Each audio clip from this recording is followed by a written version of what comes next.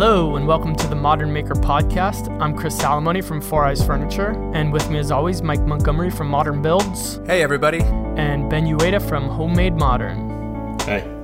Today is Thursday, October 26th, otherwise known as National Mince Meat Day. It was pretty slim pickings today. That was all we had. Yeah. Had you guys heard of minced meat? So Yeah. I've heard of it, but I didn't know what it was. I've heard the phrase. Yeah, I looked it up, and it says it's a mixture of chopped dried fruits, distilled spirits, and spices, and sometimes beef or venison. I'm just going to go out on a limb and say that sounds pretty freaking nasty. But if you disagree, let me know, and you can just shoot me an email at modernbuildsdiy@gmail.com. Subject line, mince my meat. Subject line, mince my meat. Yeah, it's kind of like I think it's like a way that they could like try to make something fancy out of scraps. And so they kind of like cooked a lot of the old things, and I think it became a little bit like gelatinous. So yeah, I see sort it in of a like, jar when I looked up the pictures. It looked nasty. So think of like a mixture of like Jell-O meets meatloaf in the format of a pie with lots of spice. You're really making this sound good. Wow. It sounds even better now. I had figured it was something that like made the meat stay good longer before refrigeration or something. Yeah, but I mean, that's a good idea. Yeah, it's basically like sausage with like a different consistency without the tubing. Yeah. There you go. So I mean, have you ever had blood sausage? No, but I've seen it. It's scary.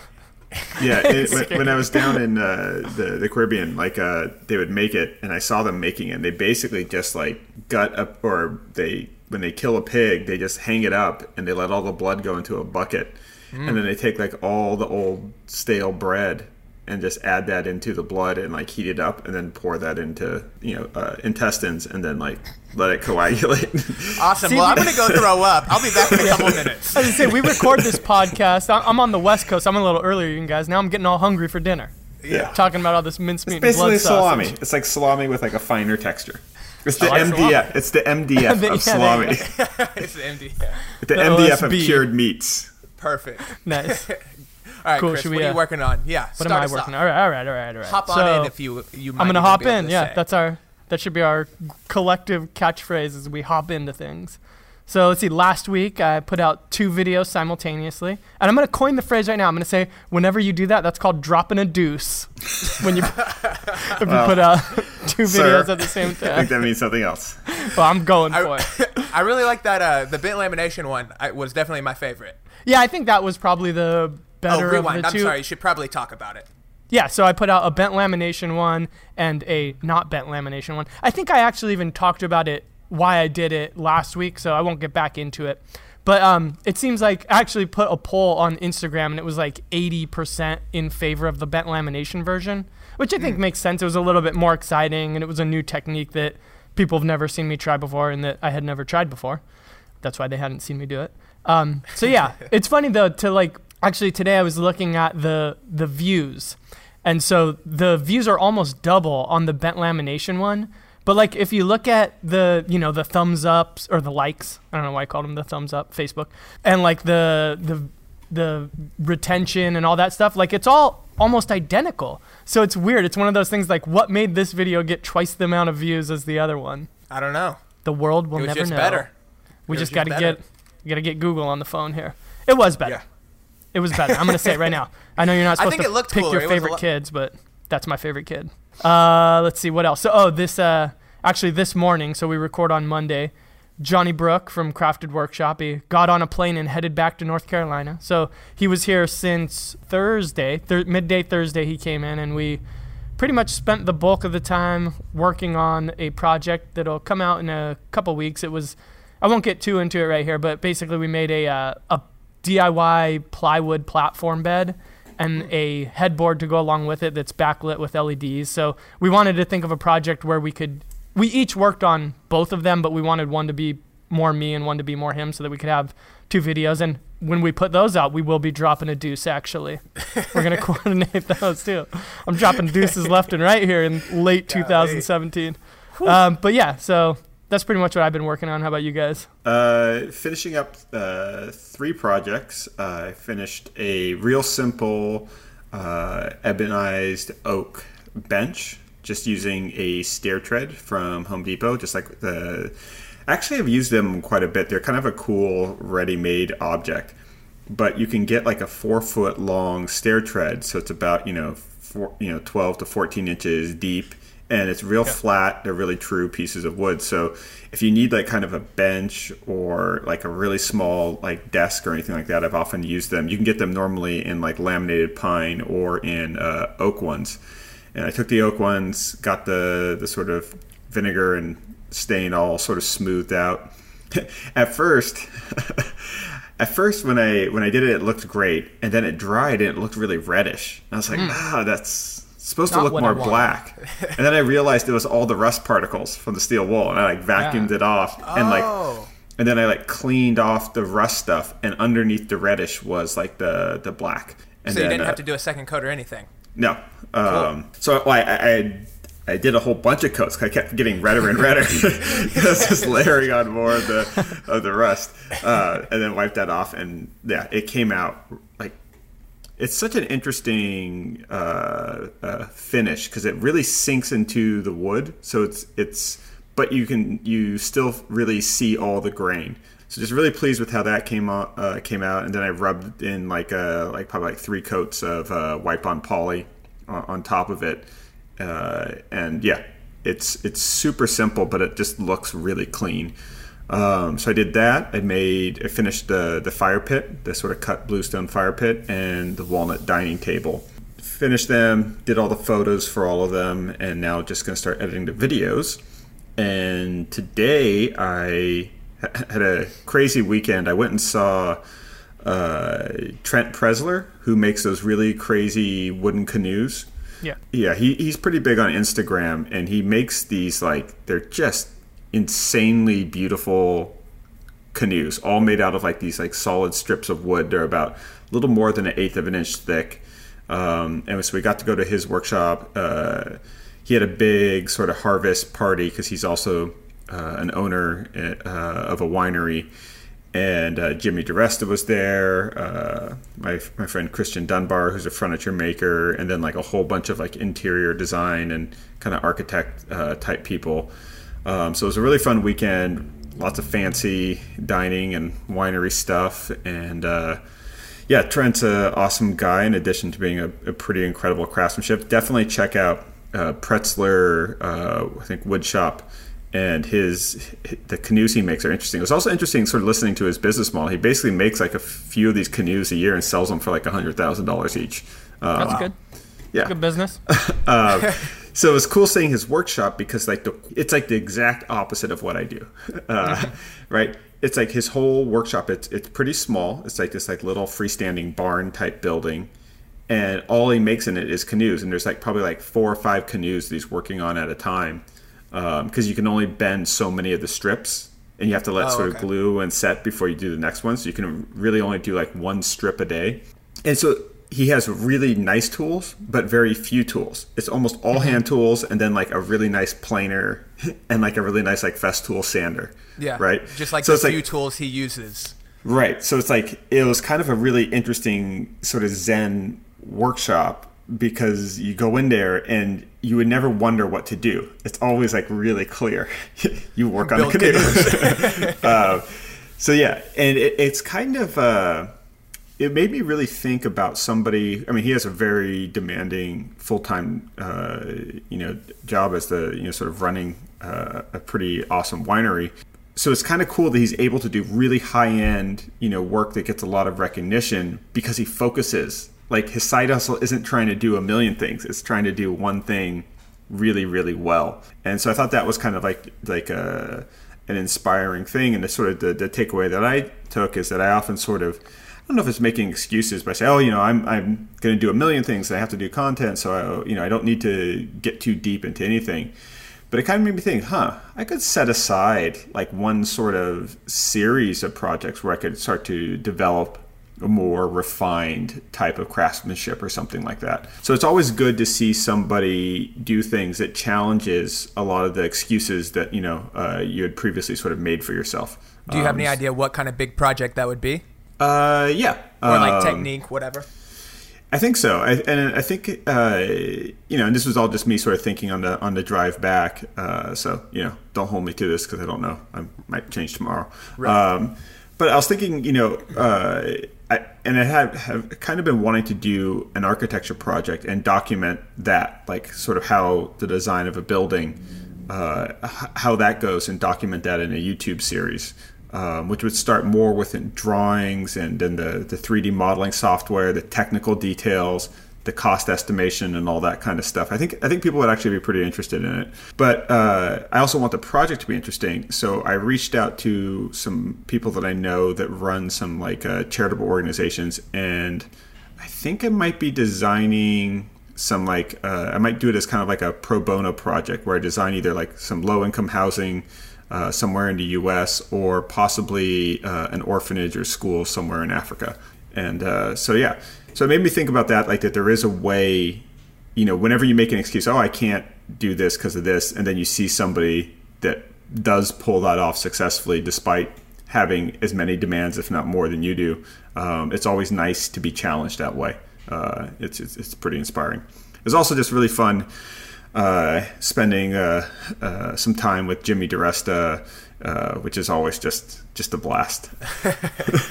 At the dinner, he started dropping things into his cup of water just to see if they would sink, and just always conducting little experiments and stuff. So fun stuff. Cool. This week I am putting out 2 videos. I'm excited because last week I didn't put out any. The first, like I mentioned in the last podcast, is I partnered with 3M. They want to promote their VHB tape. And before I do any project videos with them, they sent me this crazy scooter kit. Like what you imagine a scooter to be, like a Razor scooter, essentially. Mm-hmm. And it came in a bunch of prefabricated pieces that I then put together using the tape. That was the only thing holding it together. There weren't any mechanical fasteners or anything. And I went around and bombed some hills with it and whatnot to test it out. And I may or may not have fallen. I hope that makes the cut of the video. We'll see. And did you make your own safety gear out of the tape? No, I should have. I went to Academy, which is a sporting goods store we have, and I picked up a helmet that looks like Ghost Rider, like Nicolas Cage. Yeah. I was debating between that one or a Ninja Turtle, Raphael. Yeah. And that's a good Ninja Turtle. Yeah, I know. Top 4. It was no, it's my favorite. Actually, it's my favorite too. You would think it would be Michelangelo, considering my name is Michael, but no. That's a good point. It's Raphael. Yeah. But anyways, so that video, it was a lot of fun to make. It wasn't anything, crazy in terms of building, but I think it's entertaining. But mainly it was just to kind of show off the tape. So now I'm really curious kind of what I can use it for. I'm really thinking something with sheet metal is the route to go, whether it's some kind of bench or stool. I know I've talked a little bit in the past about using sheet metal, and this might be the perfect opportunity to kind of work in a sponsor, get a little bit of that bread, and and be able to experiment. So yeah, maybe the hammock. I don't know how that would work out. A hammock out of tape. Or you could do a giant crash net that you then crash the scooter into. Made out of tape. Yeah. So yeah, that could work. We'll see. And then the actual project video that's going out is episode 2 of IKEA Hacks. I took the series is Kallax, Kallax. I don't speak Scandinavian, so I don't know what that actually, I don't know how to say that. But it's just a tall bookshelf that I then tipped horizontally, built a neat little Japanese-inspired base. I found a Japanese console table that I really liked the base on, took the joinery from it. It's got a little bit different geometry to it. But I built it out of plywood, so everything's got visible plies around it. So it should be really cool. I'm excited. I haven't opened my turntable yet because I want to put that in the video. So I'm shooting all of that part of the video tomorrow so I can get that edited and put up hopefully on Thursday. So the day the podcast is dropping. So I'm excited to open up that U-turn and try it out. So you're going to be dropping 2 things at one time? No, hopefully the scooter will have already come out. I mean, talking about the podcast, and then I'm you're not dropping a deuce. I'm not dropping a deuce here. Let's get it to catch on. I'm I'm trying to set you up here, Mike. dropping a single on Tuesday and another on Thursday. Okay. Have it your way. If we count the podcast, I am dropping a deuce, but Yeah. I don't count that. Okay, I do. All right. All right. Now, what are we going to do? Let's We're going to hop into a topic. So tonight we're gonna talk about networking, and we don't mean like sort of LinkedIn and like weird sort of corporate business mixers, but it struck me as a topic that'd be interesting. One, because I'd been watching sort of Chris do collaborations with Johnny Brook. And also because, I was meeting a lot of other designers and makers this last weekend. I also think it's good because, I'm sure for you guys too, you get a lot of people reaching out to you with wanting to do collaborations or projects or sponsorships and things like that. And I think one of the things I've noticed lately, which I think is mostly meant well, but often comes across not great, is some of the tendencies for reaching out in communication in our sort of space, particularly on YouTube. And I started thinking about this when I was talking to my sister Jessie, and we were sort of comparing notes of when like I post a video on my channel versus like when she posts a video on my channel. And even if we do the exact same technique, there's a lot more dudes trying to sort of explain to her. Mansplaining? Yeah. Mansplaining. But it's not like they only do it to her. They do it a lot to me. It's just not, for every, one that I get, she probably gets like 2 or 3. Right? I believe But I still get a ton. And, for the most part, I don't think the people mean to come across perhaps the way they do. I think a lot of times people, like when they don't know what to say, they have sort of like a constructive attitude, like, oh well, they're excited for the opportunity to add some value because it's something that at least they're mildly interested in. Yeah. But they often don't know always how to phrase it in a way that. So with the recent concrete project that I did, an example would be a lot of people would comment about why there wasn't rebar in the project. This is the white one with the walnut inlay? Yeah. Okay. And so I could tell people were curious about it because there's probably about 100 questions or so on that topic. Now, the interesting questions are like, oh, I'm surprised you didn't use rebar. What was your sort of thinking behind that? Yeah. And then, explain, okay, because I used a plywood core. That means that the concrete's only about 1.25 inches to 1.5 inches thick. If you use rebar in that, if it moves even a little bit off center, it can easily rust through the white concrete in just a humid environment. And the plywood actually is giving the strength and is spanning between the two legs. So great question. Starts a dialogue. It's fun to go back and forth. And then another guy suggests sort of like a synthetic reinforcement mesh, which I wasn't really sure about. I learned something. The other people learned something. It's a great conversation. I start following the other guy's channel that recommended the mesh, and yay, everyone wins, right? Now, the sort of way that wasn't as productive is somebody saying like, oh, without rebar, that thing's going to break with any amount of weight on it. Yeah. I'll normally will approve pretty rude comments if I think they're kind of funny, or if they're even if there's kind of insulting, but I won't approve a comment like that because it's just factually incorrect. Yeah.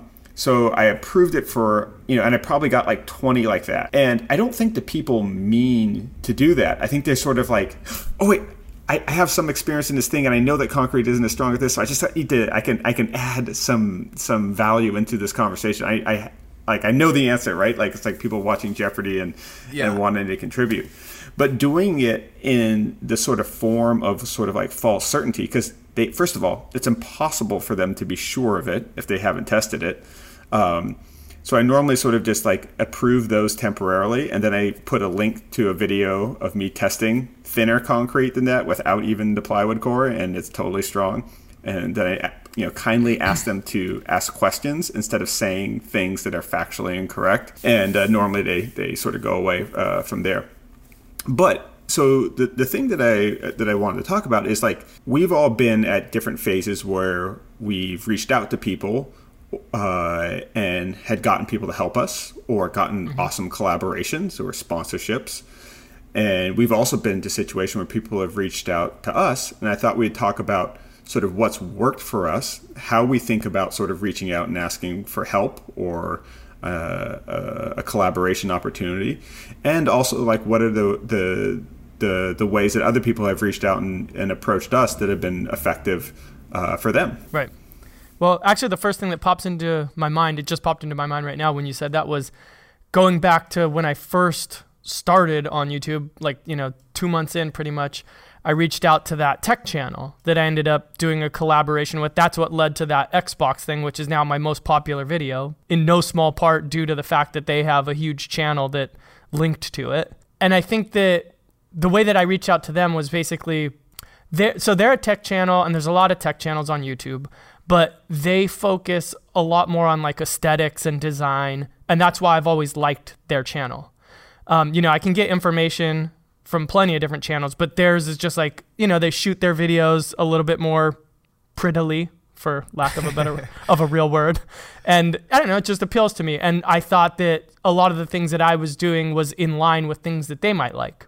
So I just shot out an email. And I think one thing that helped was that I had a couple videos under my belt that showed, okay, hey, this guy's like taking it seriously and he knows what he's doing. I think that's an important part of it, because especially somebody like that who's got 2 million followers, they're going to get reached out to from all kinds of different people with different requests and wanting to collaborate or, asking them for favors and all that. And so I didn't ask for a favor. I just said, I was very specific in what I did. They do this series called a Dream Desk.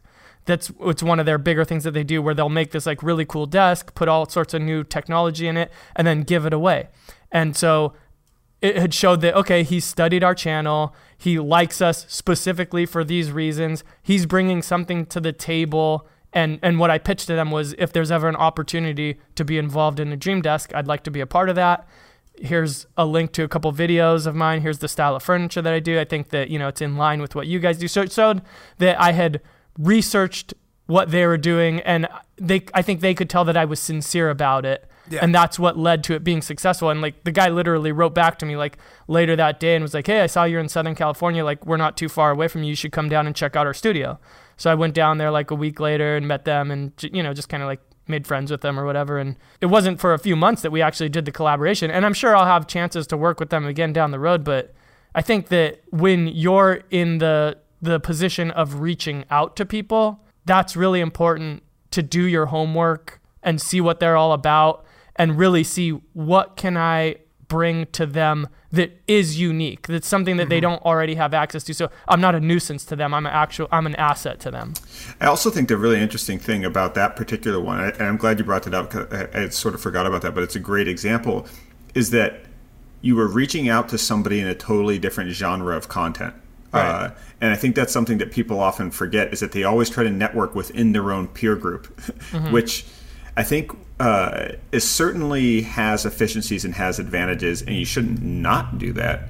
Right. But there's limitations to it, and networking within your own group, right? So for you, like woodworking, like if you get started and reach out to sort of, Wood Whisperer, he's a really nice guy, and eventually you guys are going to connect. He's going to recognize your work and stuff like that. But in the beginning, maybe not as great of a strategic move, or it's a less likely one to sort of pay off, right? Because he's getting a ton of people that are in your same position, in your same genre, where somebody that's in sort of tech and video games and stuff might not get as many requests to collaborate with a woodworker. Right. So reaching across to different content genres is a pretty interesting way, because all of a sudden, is back to our conversation about sort of standing out.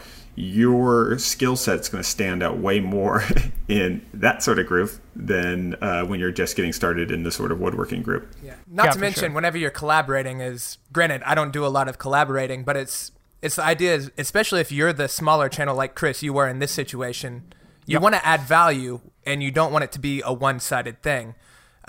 So to carry on that idea, like if Chris went to the Wood Whisperer, that would be incredibly one-sided, because he can build things just as good as Chris. and he's the one with the audience at the time.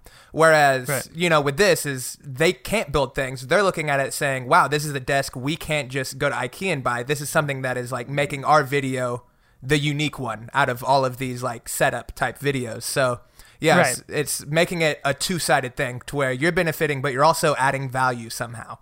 Right. I think to them, the Xbox thing was, whoa, we can have a thumbnail that there's no way we could get otherwise. Yeah. Like, this is an opportunity for us. Exactly. And for me, it's exposure to a huge audience that I would never have access to. Boom. Yeah. Yeah.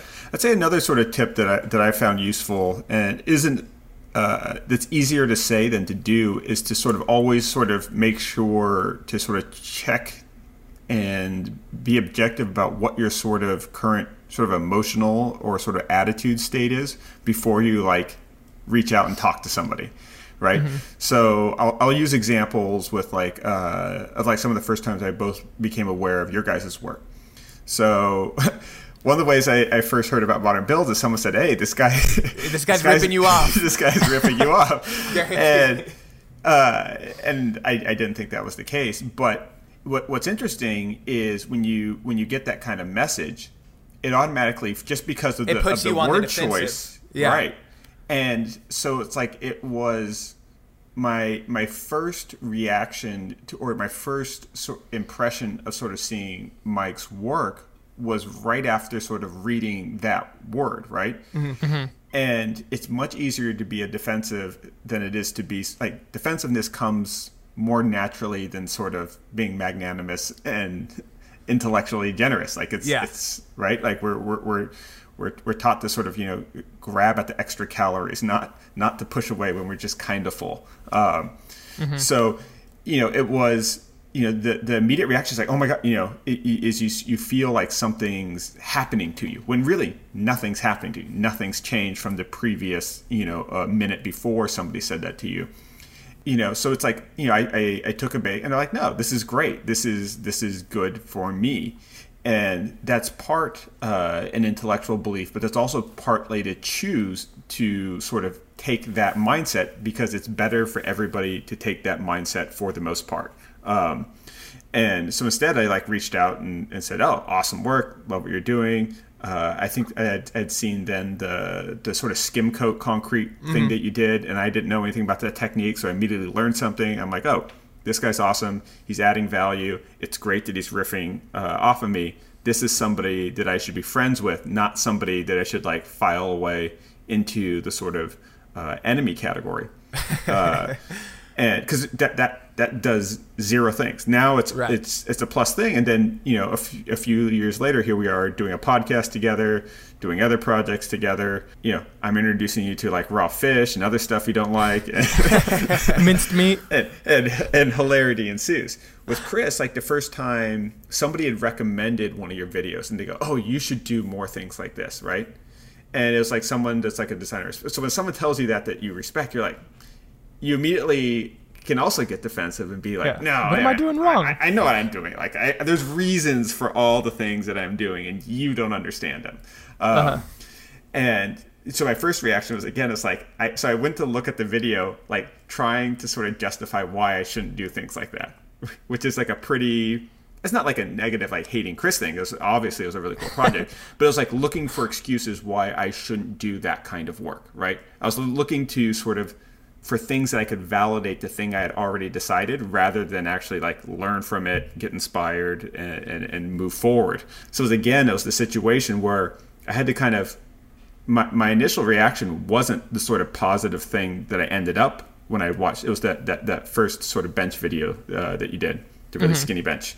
Yep. So it wasn't to that. It was to be like, oh, I need to think more about the way I sort of, even if I don't do projects like that, I can think about the way I treat like ends of wood so it's not quite so squared off, right? I can get more fancy with the tapering and stuff like that. And I actually think that if I hadn't seen that, I probably, even though it's a completely different project, I wouldn't have done like the plywood table the way that I did. It just reminded me at how just sort of changing end profiles of like rectilinear lumber can change the overall impression of everything. So in the cases I want to bring up is because there's a lot of people in the audience that are watching a lot of stuff, and it's clear from like comments and stuff like that the stuff people watch elicits all sorts of emotional responses, positive, negative, hilarious, right? Like all the sort of all the feels. But you can have an initial reaction, but you can sort of control it and redirect it into a way that's like really positive. And I have found that like when I have done that and sort of reached out with questions or things like that, rather than just sort of satiating that initial reaction, which is often kind of not the best one, that like pretty great opportunities can come from it. Yeah. It's funny. This is kind of off topic, but I was thinking about what you were talking about being like defensive when you initially hear about things, but then coming around to actually taking a positive view on it. And I think it seems like everybody in this community that I've seen interactions between or that I've had interactions with, it's all like positive across the board. I'd like to see a beef within the community. I think we're ready for like an East Coast, West Coast beef. So if you're a notable YouTube woodworker out there, you don't like what I'm doing, let me know about it because I think we need a beef going. Well, no, don't let him know. Just drop a diss track. There you go. Yeah, we'll go back and forth through the alternating YouTube videos. Yeah. You got Yeah. No, it'd be funny if you diss their video and then also like put it in your channel chart. And here, so you're like doing them a favor from like the crossover, but you're doing like, I'll do that with my next concrete thing. I'll be like, if you want to see a really crappy thing at concrete, check out this guy Modern Build right here. That's why I don't do concrete anymore. A beef would probably be good for business for us, huh? It would. We could just get an inter-podcast beef going. There you go. All other podcasts, you guys suck. No. So I'm throwing it down right now. Well, I think in general, even if you're not in woodworking or I think like too much effusive praise comes across as disingenuous.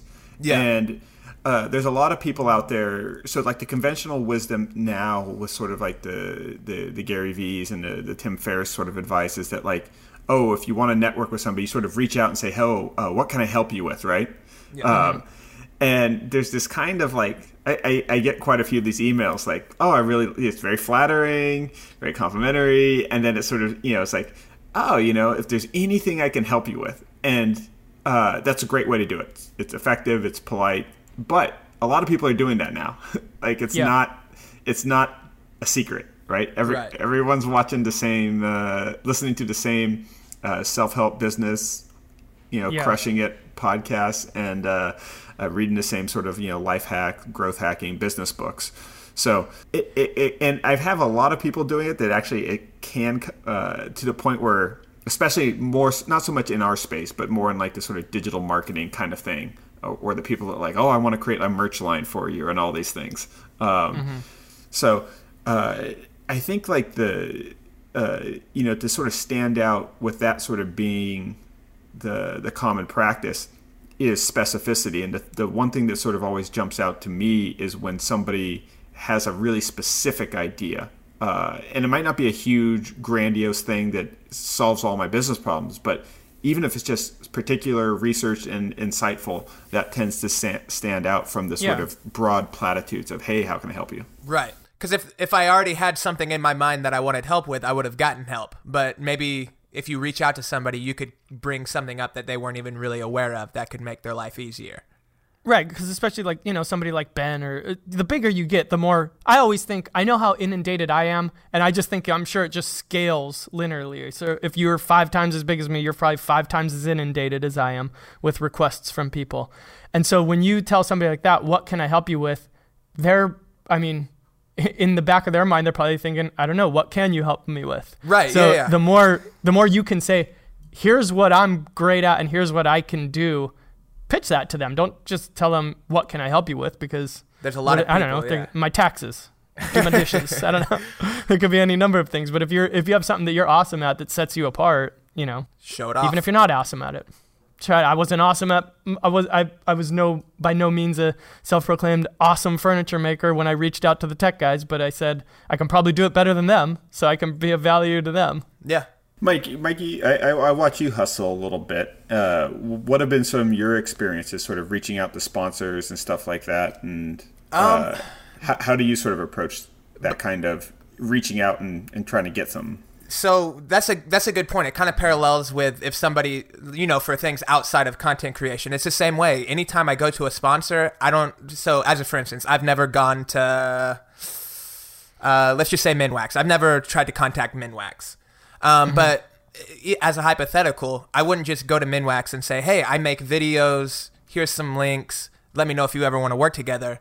I'm going to go to them and say, hey, I have this project that I plan on putting out the middle of this month, and I want you to be a part of it. You know what I mean? Right. It's the same thing that what Chris is saying is people don't want to sign up to something that's ambiguous. They want to say yes or no to something that they have a general understanding of.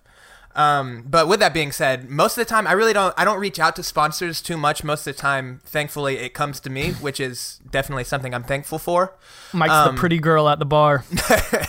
Well, it's just a scheduling thing. I don't try and overbook myself. So yeah. But yeah, but that's the biggest thing is I can say is if you're reaching out to whether it's a brand or another person you want to work with, is offer something. Don't just offer yourself or an idea. Like offer something specific.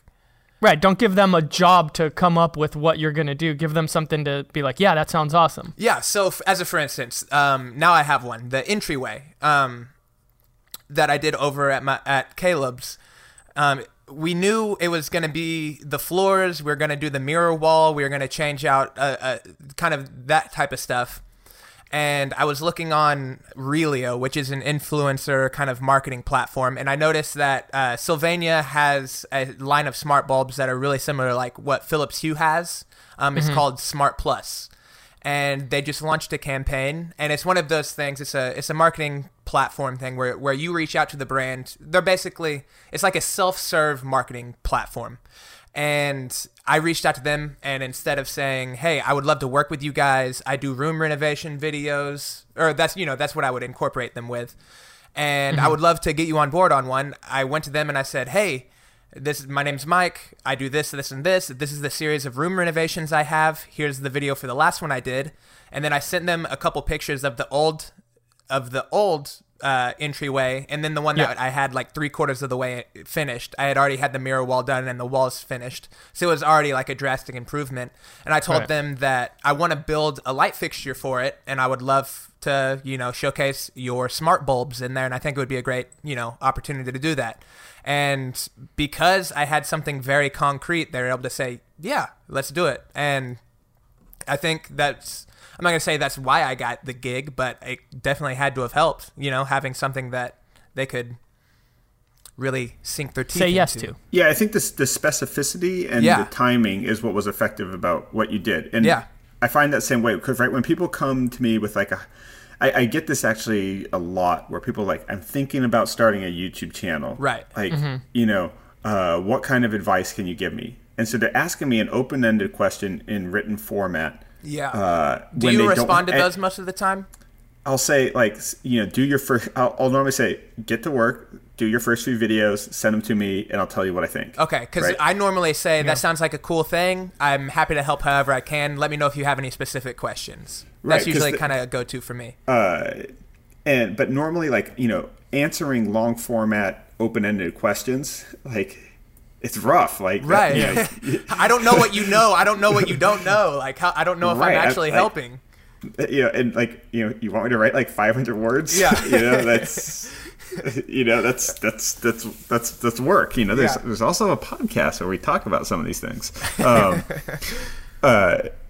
So that's definitely not a great approach. It's also, I think, I don't like it when it's clear that people are sort of asking for shortcuts before they started trying. Right. Yeah. I feel much better about sort of answering or helping when you sort of see that they've already taken a few stabs in the dark at least first. And then they've tried using some of their own time before they ask you to depart some of yours is, I think, kind of good etiquette. So that would have been one thing with that. So yeah, and I think that's what makes sense about your thing is that you're not saying, hey, I'm an influencer, which brands get that all the time. Exactly. But you're saying, I have a specific opportunity. It's a good product to subject matter fit. It's ready to go. It has a date. Here's some other things that I've done so you can see what the end product should be approximated to. And let's let me know if you're interested, because then it's like because otherwise, think about what has to happen at the other end is that some sort of mid to low level person that's answering emails then has to go to their boss and go, okay, there's this guy, he's doing this thing and he wants to do something, and then that person goes, well, what does he want, what's he doing, and when's it going to be done? And they're like, okay, I'll go back and ask him. Right. Instead of just being able to answer. Yeah. You didn't make it actionable in their world. So again, always think about what the other person that you're trying to network or reach out to is. Imagine what their scenario is, what their day-to-day is, and how your request is going to fit into their life so that you're going to get the result that you want. Yeah, because a good rule of thumb, and I think this just goes in life, is anytime you're trying to get something from someone else, whether, like what you're saying, whether it's like advice from like me or you, or whether it's a brand, whatever it is, even a collaboration, you want to make it as easy as possible for the person you're asking. That way they're more likely to do it and be happy about doing it. And I feel like I should preface, or it's not a preface because this is post. What is a preface in post?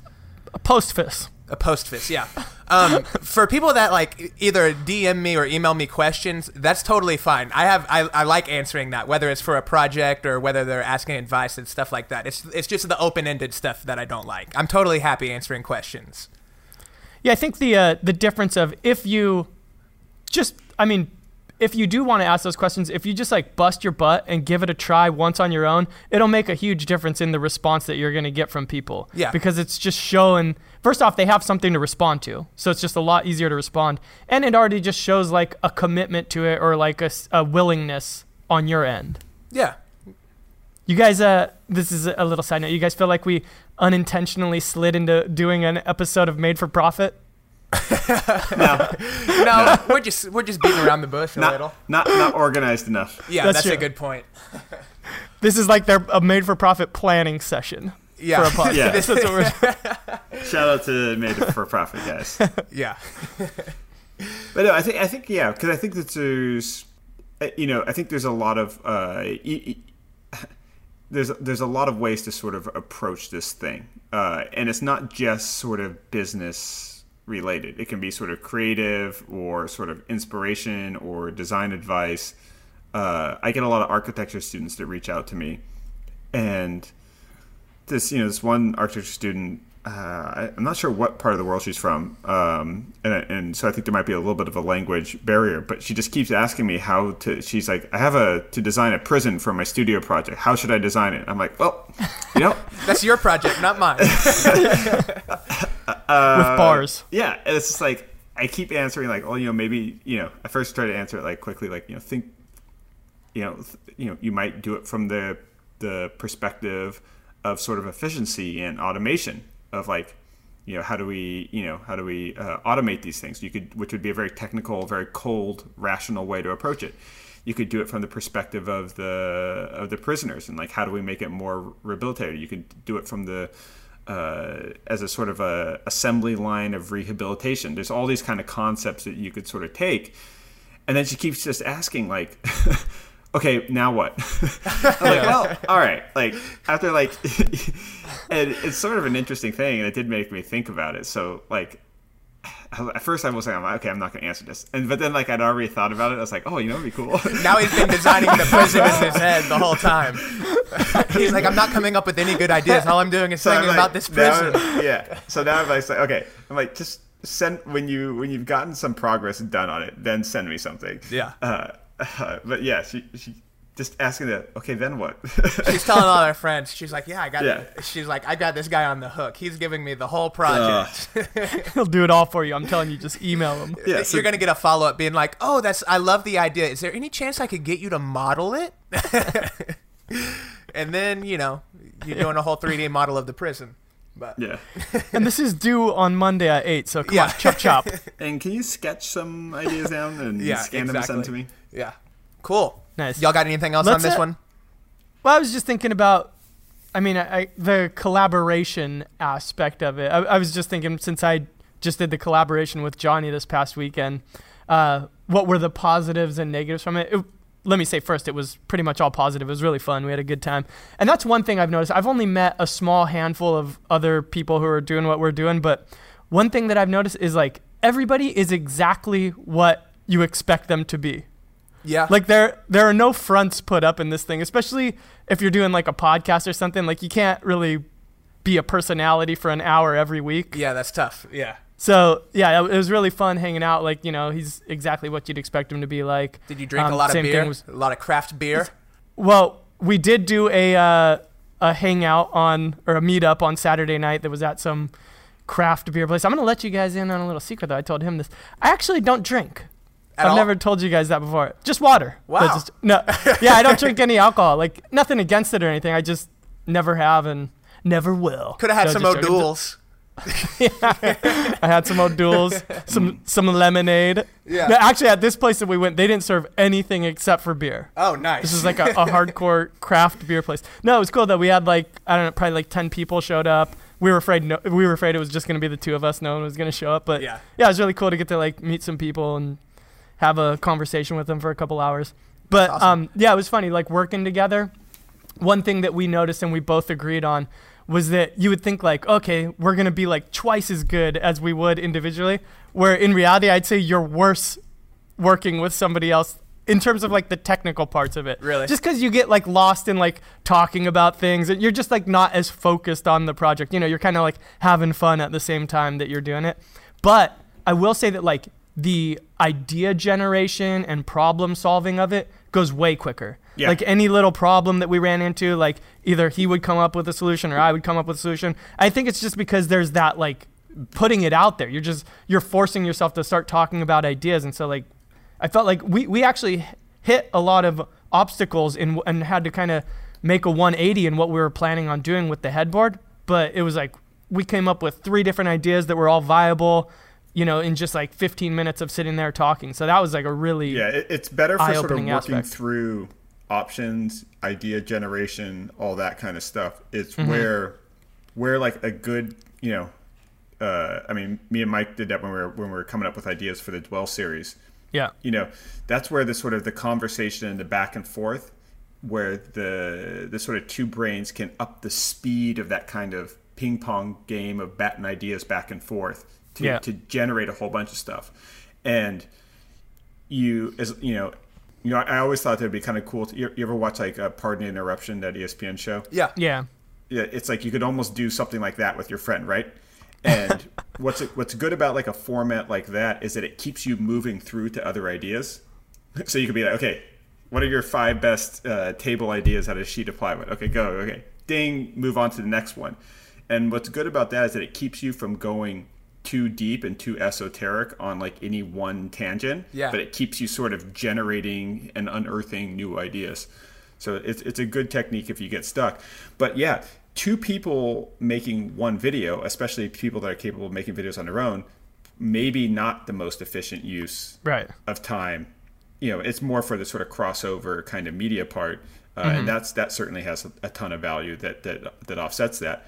But yeah, I would say that, you know, in my experience, like this sort of idea generation collaborative part is where, you know, a ton of good things can happen quickly. I'm hanging out with Jimmy DiResta is like, it's like, you know, going to grad school for this kind of stuff. You know, like every 20 minutes he'll say something that I'm like, oh yeah, I didn't know that. Okay, file that away. Yeah. And yeah, it was like that when me and Mike were hanging out. You know, we were able to go through, bring each other up to speed on the things that were kind of obvious to us pretty quickly. Yeah. But if we were making a video of like a dining table at the same time, it'd almost be better if we made 2 separate dining tables. I think so. Yeah. There's a good chance. That was one thing that I was thinking hiring Caleb would make me like so fast in producing videos. It did speed things up, but not nearly as much as I thought. Because it's kind of funny. He doesn't really have any video experience, but he did a lot of like fashion type photography. And so he's very into making sure settings are proper and like how they're supposed to be, not just so that they look okay. And so there's all these things where I'll be running, doing stuff, and then I'm ready for the next shot. But he's like, hang on, I'm finding focus. And I'm like, but that's what autofocus is for on the camera. And there's all this kind of stuff where I just have a workflow after making, 70 videos that I can I know that like this ISO is pretty much good for everything. All I need to do is just adjust the aperture for the most part, and that kind of is how I get my light balance. But having someone else that's like, hang on, let me make sure that everything's proper and whatnot is kind of, I'm just like, no, just put things on auto and then just adjust the aperture. But right, because there's also with two people, there's twice as many bathroom breaks and stuff like that. Yeah. And if both people have to be there at the same time, cameraman and that, to do the, to make one video, there's more interruptions with phone calls or something like that. Yeah. Right. So it's like, it's funny. I mean, that's sort of it depends on your management style. If you're like a very well planned and well organized person that, has like Gantt charts or gain charts for everything. And I don't know what that is. Uses all kinds of fancy organizational project management software. Then, hiring sort of specialists to do different roles, it can be the best way to get great quality and efficient sort of results. I am not, I learned in my previous sort of business endeavors that I'm not an organized, efficient manager of people. I'm good at getting people excited about ideas. I'm good at sort of leading the aesthetic vision of projects, but not at sort of managing their day-to-day sort of efficient work practices. Right. I have a hard time just doing that for myself, let alone a second person. You know what I mean? 100%. Yeah. So it's one of those things where it's like, what are we doing today? Let's build a record console. So we just start. You know what I mean? Yeah. And so that's why it's like, I don't want to, for me, I mean, someday I'm going to hire a cameraman and editor and stuff like that for really big, long shoots and stuff like that. But for now, it's like, I almost want just a team of other creative people so I can like bounce ideas off them, have them for extra people that are sort of researching different materials and different techniques, and sort of have them also produce their own videos autonomously. So, because I'm finding that's actually a little bit more efficient than I thought it would be. Yeah, and there's not any like blowback from it that you've seen, like no negative. Not really. Just the same blowback that I would get. The videos perform about the same, a little bit less, but for the most part, probably like 80% of what mine would do. Okay, that's awesome. That's cool to hear. Cool. Should we hypotheticals? Yeah, let's do a quick hypothetical. We haven't done one of those in a long time. Somebody wrote one in, I saw, so I'll go ahead and read it. It is from SQ Woodshop. I believe I think it came from the Reddit, the subreddit. So get on there and ask us a hypothetical. We're more likely to see them. Says, great podcast. I have a hypothetical question for you.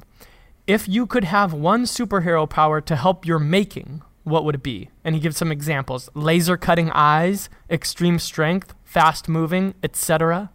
So, etc. I'd take etc. for sure. Yeah. No, I'll let you guys else. think about it. Yeah, everything. So this one's not one that he mentioned, but I think it would be a mixture of like strength, but the ability to hold super still, like make really controlled movements. So kind of the way that like a miter gauge lets you move something through in a really controlled way. Imagine if like with your hands, you could just hold the piece at like the perfect angle that you needed it and just like run it over your table saw. Like that would be the ultimate jig. That's what I was going to say is I would be able to cut perfectly straight lines with like circular saws and jigsaws with no guides. I wouldn't even need a table saw. I would just cut everything. You'd be the perfect. human CNC. Yeah. That's what it would I guess so, yeah. be. A bad X-Men, but good for YouTube videos. It'd be a really crappy X-Man. Yeah.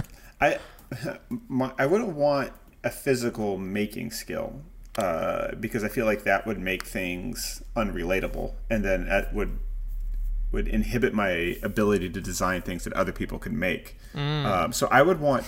It was funny. I was listening to somebody talk about people that have perfect memories, and I guess there's some like that actress Mary Lou Henner apparently has like a perfect memory. So if you bring up like a date in like history, she can tell you everything that she did or experienced that day. Wow. Like perfectly. Like she just records everything one to one and can recall it. So I think that would be the ability that I would want, because it wouldn't change my ability to fabricate or make. Those would still be relatable, but it would just allow me to compile more visual precedents and resources, and it would also let me to remember where I got inspired by things. Or where you left the tape measure. Yeah, exactly. That's a good one. But hey, my skill could kind of be relatable. I would just say like, hey, FYI guys, you all know I have a superpower where I can cut things perfectly straight. Blah blah blah. Just set up a guide. Everyone would know. I'm assuming I would be famous for my skill of cutting things straight. Actually, you know what it'd be? It'd be like instantly calibrating all the tools to cut perfectly at right angles. Oh man, that would be so nice. And instant, like it would just be sharpening everything magically. You just look at it and now it's got a chisel edge. Like all those little annoying prep things. Yeah. Oh, or it'd have like a built-in sort of dust collection system. Where does it go? Inside of you? Just like he doesn't eat anymore. He's just full of shavings. It's just one big nostril and you just snort lines across. The whole shop is clean. Oh, I like it. This is a good hypothetical. Getting plenty of fiber. I see a new series coming out here on YouTube. Super Makers? Super Makers, yeah. Yeah. What have you guys been we've exhausted watching? that. What are you obsessed with? I've got one, and it's sparkling water. You're obsessed with it? Boy, this is it's a revolution that's happening here, people. Finally, something Chris can drink. Yeah. I'm talking. I'll put a little lime wedge in there. I'll fit right in with everybody. Yeah. Okay. So prior to earlier this week, it was all LaCroix. It was LaCroix or it wasn't happening. But Schweppes, the people that make ginger ale, they now make sparkling water. And it is the bubbliest in the game, guaranteed, hands down. No one's bubblier. No one's making more bubbly sparkling water.